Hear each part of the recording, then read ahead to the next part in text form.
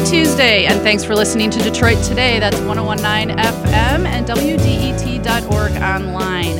I'm Sandra Svoboda, and you are joining us during an hour devoted to politics and Detroit elections. So if you were listening last Wednesday, that was the day after the city primary, we talked a lot about the results of what happened in the city elections the day before and what they mean. And we heard from you, some callers, that you really do want to hear more about the city's elections and its issues. So we heard you. And today we are going to talk about Detroit's city elections for most of the hour. If you live or work in the city, this affects you. We are also going to talk with Erin Los-Catrero. She's the founder and executive director of the group She Should Run.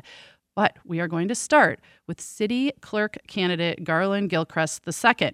You can join this conversation, talk directly to him, ask him questions about his campaign and his vision for the city of Detroit, what he would do in the clerk's office. Give us a call, 313-577-1019. Before we start in with candidate Gilchrist, I want to mention WDET has invited the current clerk, Janice Winfrey, to appear on this program, and we hope she does before the Detroit election.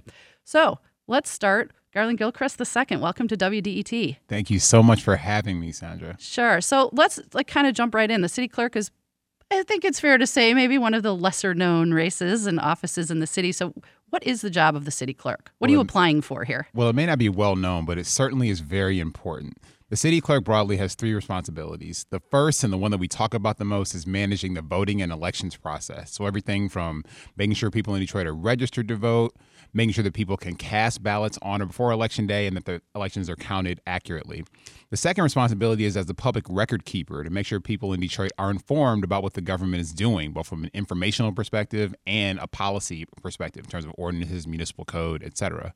The third thing the city clerk is responsible for is being the clerk to the city council. So it's not the city council's job to tell you what the city council does. It's actually the city clerk's job. So making sure that you know when council meetings and hearings are happening, what's on the agenda, what were the minutes of and the happenings and outcomes of the previous meetings, and also making sure the videos and transcripts are available for people.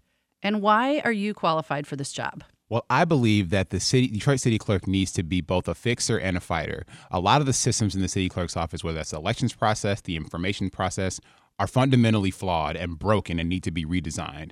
I'm an engineer by training, and that's my grandmother's fault for buying me a computer when I was 5 years old. And so Those kids get toys. Exactly. She gave me stuff to fix. And so I'm a problem solver and a fixer. And I've been fixing systems in city government for my career since I came back home. And I want to bring that problem solving to the city clerk's office. And most importantly, I've been a fighter for voting rights all across the country. You know, I protected voting rights in states like Florida and the Carolinas, where they suppress votes before people wake up and eat breakfast in the morning. And I've been able to beat back those kind of efforts. So making sure that someone can advocate for our rights as voters and also fix the broken systems that stand between us and our political power in Detroit is why I'm the best prepared to be city clerk. Okay, so let's dig into a little bit more of your background. Tell us where you went to school and some of the previous jobs you have. And specifically, if I can ask you to do all of this for the listeners, how those different positions qualify you for city clerk, what perspective it gives you for the office. Absolutely. So I'm a Detroit kid. You know, my parents were very active in our neighborhood on the east side in Huntington Place. They ran our neighborhood association. And so they had me at a very young age being active in my community, listening to my neighbors and understanding what our priorities were. You know, I went to engineering school at the University of Michigan. I got 2 degrees, one in computer engineering and one in computer science. That, again, is my grandma's fault, Grandma Doris. And it taught me how to solve problems and use technology to work for people. And solving problems for people is really what the city clerk should be doing in terms of solving problems that stand between people and their political power. I went from the University of Michigan to Microsoft, where I was a software engineer for 4 years, again, learning how to solve complex problems and fix complex systems. But I also, when I was out there, I began working with President Obama's first election campaign. I was a social media manager in Washington State and actually helped stand up the text message recruitment program to recruit volunteers to work for the president. So using new technology, this was in 2008, to pull people into the political process. I actually organized more volunteers through that mechanism in the last month of the 2008 election than anyone in the country. So doing that actually inspired me to go actually work in activism. I left Microsoft to go be a community organizer. I got classically trained on how to do that, working all across the country, solving and protecting and defending voting rights, and also reducing gun violence and doing all sorts of economic justice campaigns. I defended voting rights for 300,000 people in the state of Florida in 2012, actually, when they were trying to be suppressed. All of that experience prepared me to do what I've always dreamed of doing, and that's coming home to work for the city of Detroit. I did that in 2014 when I brought my family home, my wife and my 10-month-old twins at the time. And I began working for the city using everything I'd learned as a problem solver and a technologist, as well as a community advocate to solve problems and fix broken systems. We need that in the city clerk's office, and that's what I've been doing. I fixed the way the city manages and maintains fire hydrants. I wrote the city's policy on transparency and open data and information sharing. And we need all those things to happen in the city clerk's office because we need a problem solver that can fix the city's broken systems and make sure that that voters in Detroit have their political power back. So we had a caller, Lee. I want to ask her question because I think it was a good one. She wanted to know how far back your institutional knowledge with the city goes. You mentioned moving back here in 2014. It's only a few years between now, 2017, these elections. Yeah. So, I started working for the city in August of 2014, and I had to do a lot of digging on institutional knowledge. When I wrote the city's policy on open data and then implemented that program, I had to dig deeply into city systems and how information is managed and shared in city government in Detroit. So I got a chance to deep dive with people who had 10, 20, 30, 40 years of experience with the city of Detroit, understanding how we do record keeping and how we can manage those systems to make those records easier for Detroiters to access. So while I was working with the city, as a number 2 in the technology department for 3 years, I spent a lot of time with people who were very experienced in learning from them. Okay, I want to go back to the phones. Lee is back on the line. Lee, thanks for joining Detroit Today. Hi, how you doing? Good. I've noticed on a lot of programs that, when we talk about city elections, we talk about low voter turnout and apathy and whatnot. But I've been following elections since '05. We have a broken system in Detroit. From the Freeman Hendricks, Kwame Kilpatrick, vote tally flipping when the lights went out, to ballot stuffing that went on with Duggan and the signature sign-in ballots, to the tags not matching up on the voting boxes when they get down to KMAC. There's a lot of to 105% of people voting. That was Fox News had done that. So there's and I think it's broken on purpose to get a result that certain people want. When the board of canvassers won't cut, when the election commission comes in and doesn't do a thorough investigation, when these are brought up by citizens, and then in the last election, you have 68% of Detroit ballots not being able to be recounted because the numbers don't match. So it's people. It's not that we don't want to vote. It's that we know the system is broken. So why participate in a broken system and then give people cover to legitimize the results that don't work out for the people who live in Detroit? Lee, thank you for that call. I think Garlin might have sprained his neck nodding along with some of your comments. So I'm going to let him answer that. I mean, Lee, I appreciate that because I think what you're articulating and a lot of people feel is that they don't trust the voting process. They don't trust the political participation process because they've been abused by it for so many years. And so it's time to restore integrity to that process. One way I think you restore integrity is by enabling transparency. People don't know what happens to their ballots when they cast them.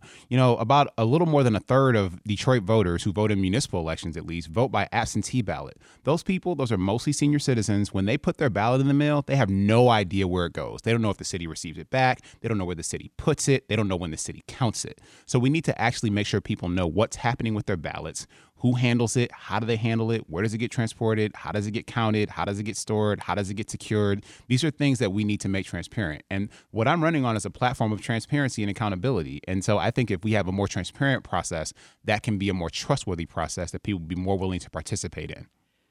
You're listening to Detroit Today on WDET 1019 FM. I'm Sandra Svoboda hosting the program today, and with us in studio is Garlin Gilchrist II. He is a candidate for city clerk in the city of Detroit. He finished second in the primary to the incumbent Janice Winfrey, and we have invited her to be on this program as well. We're taking your calls, and we've had a couple comments so far related to the election process. So if you've had problems voting in the city, you have questions about the process, you want to weigh in, ask the candidate a question, give us a call, 313-577-1019. Garlin, I want to say the listeners are doing my job for me today because we have another question from a caller. Tom, welcome to Detroit Today. Yeah, good morning. How are you? Good. The question is, and it's been a bee in my bonnet to use that adage for a long time, when you consider the number of, the population of the city of Detroit and the number of people that they have on record as registered voters, the numbers defy logic.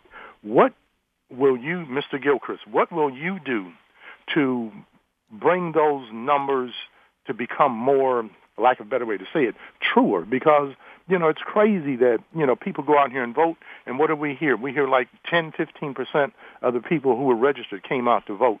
And I really don't believe that there are that many, active voters in the city of Detroit, when you consider how many people we've lost over the years and to where we are now.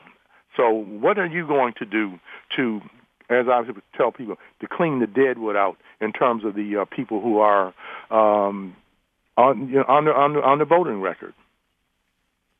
So I appreciate that question. And it is important to make sure that our voter rolls are accurate. So we need to do full record keeping and accounting for that. I mean, I've managed data and information systems for the city of Detroit, and that's exactly the kind of expertise I want to bring to the city clerk's office. One of the big things that I heard about on the campaign trail is individuals came up to me almost on a weekly basis, if not more often than that, to tell me that their deceased spouses or children were still getting applications to request absentee ballots decades after they passed away. I saw one individual who lived in District 2 a number of times who had that problem where his wife had been dead for 12 years and she still got absentee ballots. She was still considered a registered voter. And there's a pretty straightforward way to fix problems like that. So, for example, when a person passes away and there's a death certificate issued by the county clerk, we actually can connect that information system to the city's voters records to make sure that that person is then taken off the rolls. I mean, just doing that would actually solve a pretty significant fraction of that problem. We also need to be more vigilant about making sure that we're following up with people who have registered to vote. One of the ways we get more people to vote on Election Day is by making sure that they are better informed before Election Day and that they are participating in the political and decision-making processes before Election Day. So if we're actively engaging registered voters and residents of the city of Detroit in the political process before Election Day, they also can make sure that their registration status is accurate, that everyone in their household registration status is accurate, and we can help to work with the community to clean up that system and those records. All right, Tom, thank you for that call. Garlin, that answer. I just wanted to follow up a little bit more. Can you be a little more specific on how you clean up the voter rolls? What kind of collaboration? Is it different levels of government? Why isn't that being done now to keep those records straight?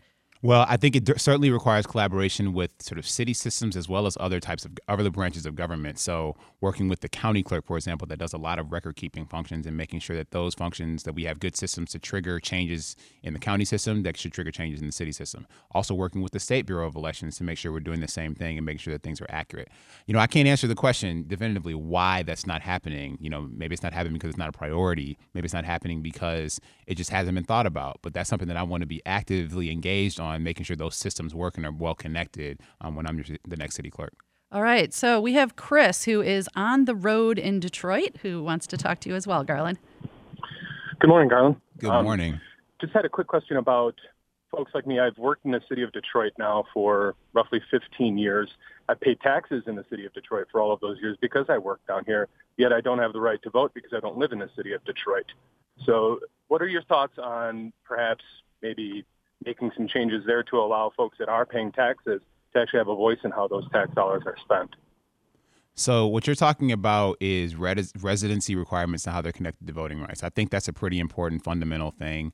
If you wanted to advocate for that, you'd have to do that at the state level, but that's not something I'm interested in. I want to make sure that Detroit voters are represented, Detroit residents are represented as Detroit voters. And so I'm excited to make sure that every resident who's eligible and of age to vote in Detroit has the access they need to get registered and to be able to be informed enough to participate in the political process. And that's really sort of my priority. I certainly think that there are many sorts of civic participation processes that people who work, live, and play in Detroit can play a role in from a policy perspective. But when it comes to voting, we've made the choice in the state of Michigan and in the United States that is based on where you live, not where you work. And I think that's a good choice. Okay, we have another caller on the line, Thea, in Detroit. Welcome to Detroit Today. Thank you. I was calling because last year I sent in my absentee vote at the 1st of October, and it wasn't received until the end of October because the absentee votes go to Pontiac first. What will you do to make sure that the late absentee voters, unlike myself, those who are later, are also counted? Garlin? So we need to restore transparency to how absentee ballots are counted. It's exactly what I was talking about earlier, where it's like when you sent your ballot back in, you didn't know what happened to it. You probably had to call and you got an answer that didn't make sense to you, didn't understand. So I actually want to bring transparency to that process because, frankly, I don't know what happens to absentee ballots when they get mailed in either. I mean, I was asking that question on the campaign trail, both of people who work for the Department of Elections as well as absentee voters who have voted that way for decades, and they didn't know the answer to the question. That's a problem. And so what I want to ensure is that when a ballot is mailed back, I want to do things like send people confirmation receipts so they know that the Department of Elections received them. I want to make sure that they know where their ballot's going to be stored, when it's going to be counted. Like, I think that we should be counting ballots as we receive them, not putting them somewhere, risking them being insecure or tampered with before they get counted at some point where we don't even know when they get counted. I think we need to be clear and transparent about how that works. And so for me, the way that I would solve that is by making sure that you know exactly what's happening in your ballot when you mail it in. Well, let me follow that one up. If you're counting the ballots as they're coming in, how would you guard against the security and secrecy of that? You don't really want it leaking out of where people stand, do you? No, I mean, I don't want it leaking out. Absolutely not. What I want, though, is us to make sure we have an efficient way to communicate our election results. And so while we're not communicating the results of those absentee ballots beforehand, we absolutely can count them. There's no reason to have them absentee ballots sit in a box somewhere for 6 weeks before we actually start to deal with them. I think we should deal with them on hand. That's a process problem. That's a process inefficiency that we need to eliminate. You're listening to Detroit Today on WDET 1019 FM or WDET.org online. I'm Sandra Swoboda, your host today, and with me in studio is Garlin Gilchrist II. He is a candidate for city clerk. He finished second in the primary to the incumbent Janice Winfrey. So he will be on the ballot in November. So this is his first time in the studio, I believe, as a candidate for city clerk. At the beginning of the show, he talked a little bit about the duties of the city clerk. And we've been talking a lot about the elections process, had some great callers, and the phone lines are still open. If you want to join this conversation, ask a question about the voting process, what the clerk does. We've been hearing some problems people had in their voting. So if that is you and you'd like to talk to the candidate, the number is 313-577-1019. But Garlin, for the moment, I want to go back to the beginning of what you said about the job of the clerk. Obviously, the voting process was one, and that really resonated with our callers. But you also mentioned being the public record keeper for the city and the record keeper, the clerk for city council. That kind of sounds like the job of the media. Does it overlap in getting information about the function of government to voters and residents? Well, I think certainly a well-informed residents in Detroit, that should be a priority for all of us. And thankfully, the city charter actually designed the city clerk's role to serve that function from a governmental perspective. I think in the best iteration of this job, which is the one I hope to implement, the media can use information from the city clerk to deep dive on what's happening in the city government, to be able to trust they can get accurate and timely transcripts about city council meetings, that we can put results of city council votes online, that we can put the results of the debate that's happening over city ordinances in a section by section way on the internet for specific feedback on specific sections.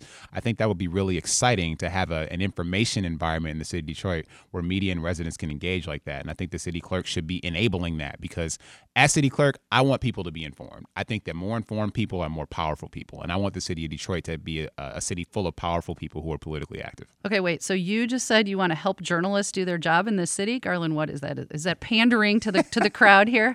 It's pandering to the people who want to be informed in Detroit. And when I've been traveling around the city, since I started my campaign, people are hungry for information because they're hungry for accountability. And people who are more informed are more powerful and can get more accountability from their government. And so I'm excited to enable that as the next city clerk. All right. I want to go back to the phones. We have Lauren in Detroit joining the conversation on Detroit Today. Lauren, welcome. Hi. I've worked several elections, and I believe one of your stances was to change the training that election officials receive. Can you elaborate more on that? Yeah, absolutely. I appreciate that. And thank you for stepping up to work elections a lot. There are a lot of people who step up to do that. And it's not an easy job. It's a really long day. Well, I want to make sure, first of all, that people, but up through last year's election, our workers were only getting one full module of training, or access to one full module of training before Election Day. Now, y'all can't see me because I'm on the radio right now, but I'm 6'8". So the surprising thing about me is I used to be a basketball player. And one thing about basketball players is they have more practices than they do games. When I was a ball player, I had 6 practices for every 2 games.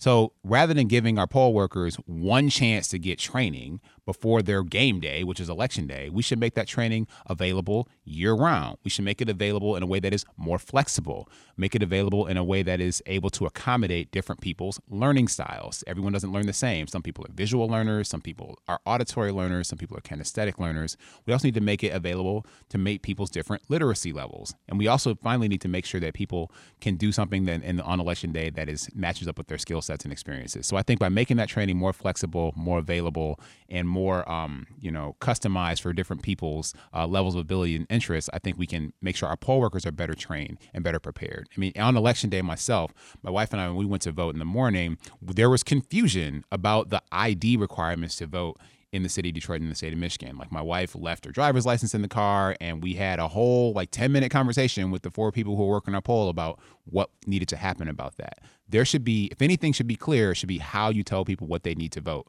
in the city of Detroit. And that wasn't clear as recently as last week. So, Garlin, I want to follow up on a little bit of this. You've talked about a lot of work you would do if elected to the city clerk's office, and this takes money. What kind of budget does the city clerk's office have? Can you put these programs in place and do these initiatives with the budget there is now, or how would you solicit for funds for the clerk's office? So it's a combination of things. One is, yes, we need to do a real deep dive and take a look at how money is being spent in city clerk's office and whether it's being spent in the most intelligent way. But there are also resources that are available to the city clerk that you can. I have to submit as city clerk. I need to submit a budget to the city council, just like the mayor does, for example.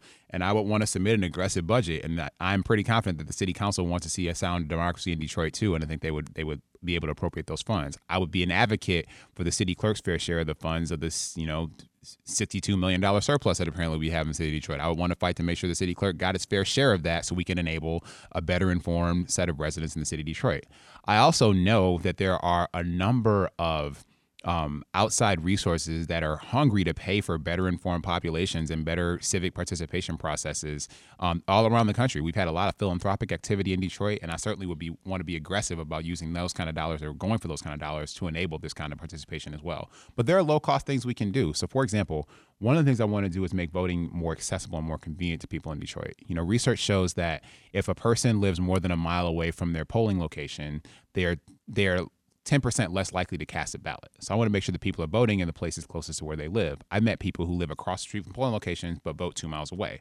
I vote almost 2 miles away from where I live. So one thing I want to do is reassign people to the polling place that's closest to them. But then where we have those gaps, I want to put together a proposal that uses, underutilized, city-owned, commercial real estate resources to be able to have pop-up polling locations on election day. That costs money, and I would put together a proposal for that might be able to use some of our better allocated city clerk dollars, better portions of that $62 million surplus, or third-party resources that I'm able to attract. But I'll be aggressive about that. All right. Before we go to David in Detroit on the phone, I want to remind you that you can join this conversation as well. We're talking with Garlin Gilchrist II. He is a candidate for city clerk in the city of Detroit. He finished second in the primary, and that gets him on the November ballot. So if you have a question about the election process in Detroit, or questions about what the city clerk does or what Garlin would do in that job, give us a call, 313-577-1019. David, welcome to Detroit Today. Good morning. I'm interested in the transparency of public documents. And one public document could be the voter list for someone who might be interested in running for office. Or another document could be a city council subcommittee hearing. How are those documents available now, or databases available now, and how would you change that if you think it needs updating? Yeah, great question. So the voter list right now is available from the state. So you can actually, I think it's $23 actually to be able to purchase a voter file from the state. That'll give you things like a voter's birth year, or it'll give you things like a person's party affiliation and things like that. It won't tell you exactly how a person voted, but you can get a list of voters from the state of Michigan, not from the city of Detroit. So that's how you would access that. And as far as city council hearings, whether those are the committee on the whole or different other committees on the city council, I would work to aggressively make sure the minutes, transcripts, and videos are available quickly and accurately online, on television, and in formats that are easily readable by humans and machines. So, Garlin, as we're looking forward to November, talk a little bit about how you're campaigning. What are you doing in the city, and what are you hearing from people? Well, I'm excited. We came through the primary in a way that was frankly unexpected to a lot of folks. But I think our campaign was able to do that because we prioritized talking directly to Detroit voters. So we spent a lot of time recruiting more than 200 volunteers to knock on doors all across the city, to make phone calls to Detroit voters, to send text messages to Detroit voters, to get them engaged in the process. And we're going to continue to do that at an even bigger scale because, probably twice as many people are going to vote in the general election who voted in the primary. So we've already begun that work and that planning to make sure that we're reaching out to as many Detroit voters as possible. We're going up against an incumbent, so we have a large coalition to build in order to win in November. And so I'm welcoming those who are ready and willing to support change in the city clerk's office, and I'm excited to have that support as we move forward to build a bigger movement for change. But I think what we demonstrated in the primary is that people in Detroit are hungry for something different. They chose to vote for Garlin Gilchrist to be the challenger to the current incumbent because I represent a different way to do politics in Detroit that we hadn't seen in a long time, if ever. All right, we have time for one more caller. Willard in Detroit. Welcome to Detroit Today. Yes, ma'am. I was wondering what effect did the 60,000 votes have on the Trump election since he won Michigan by about 1,000 votes and the current clerk's husband is a Republican? I don't know about that party affiliation, but I do know that the fact is that 60,000 votes were in question because 59% of the precincts in Detroit were not able to be recounted. It does raise some questions about what the results in Michigan were. Now we don't know for sure because that recount started and stopped in Detroit, so we didn't get a full accounting of those results. What I think is important, and I think what's really underneath this question, is the fact that we need to restore trust and integrity to the voting and the ballot handling process in Detroit. I believe that trust and integrity comes from being more transparent and more clear about what happens, and also making sure that people are well informed before Election Day as voters, that our people who are working our polls and working in our Department of Elections are well trained before Election Day so we can trust what's going to happen on Election Day. And so I really am, because I think that once we restore that type of trust and integrity and transparency, then we can really have a system that people will want to participate in, and I think our participation rates will go up. So, Garlin, I have one final question for you as we're rounding out your appearance on Detroit Today. Yes. Appreciate you being here and talking directly to the voters on our airwaves. But I wanted to ask you about your fundraising. You raised $110,000 in your pre-primary statement going into the election. I think that was several times as much as the next challenger. And when I dug into it all nerdy on my spreadsheet, I noticed your average contribution from an individual is less than $40, and they're coming from 48 different states. How are you managing to do that, and what does that say about how Detroit's doing with elections and politics? Well, it says that people around the country, just like people in Detroit, understand the national significance of democracy working well in Detroit. I'm proud of that, and I'm proud of the fact that people have been willing to put up as little as $1.50 to participate in and help to fund my campaign. I frankly learned from the best. I worked on both President Obama's campaigns. I was national campaign director for MoveOn.org, where we solicited small donations from all across the country for people who supported movements for better democracy and change. And so I'm bringing those same principles to this race because I think it's important. And I think that people across the country and people across the city of Detroit, people across the state of Michigan have made the choice to invest in my campaign because when they looked at who was the best prepared person to make democracy function better for Detroiters, they chose me. And I'm thankful for every single one of those more than 2,000 people who stepped up to donate to the campaign. All right, that's Garlin Gilchrist II. He's a candidate for city clerk in Detroit. He's running against the incumbent, Janice Winfrey. We've invited her to be on the program. I want to thank Garlin for being here. Thank you so much for having me. As well as all the callers. I hope you got your questions answered and enjoyed participating in this political conversation. Coming up next, we're going to talk about whether former State Senator Virgil Smith should be allowed on the ballot for city council in Detroit. Stay with us on Detroit Today.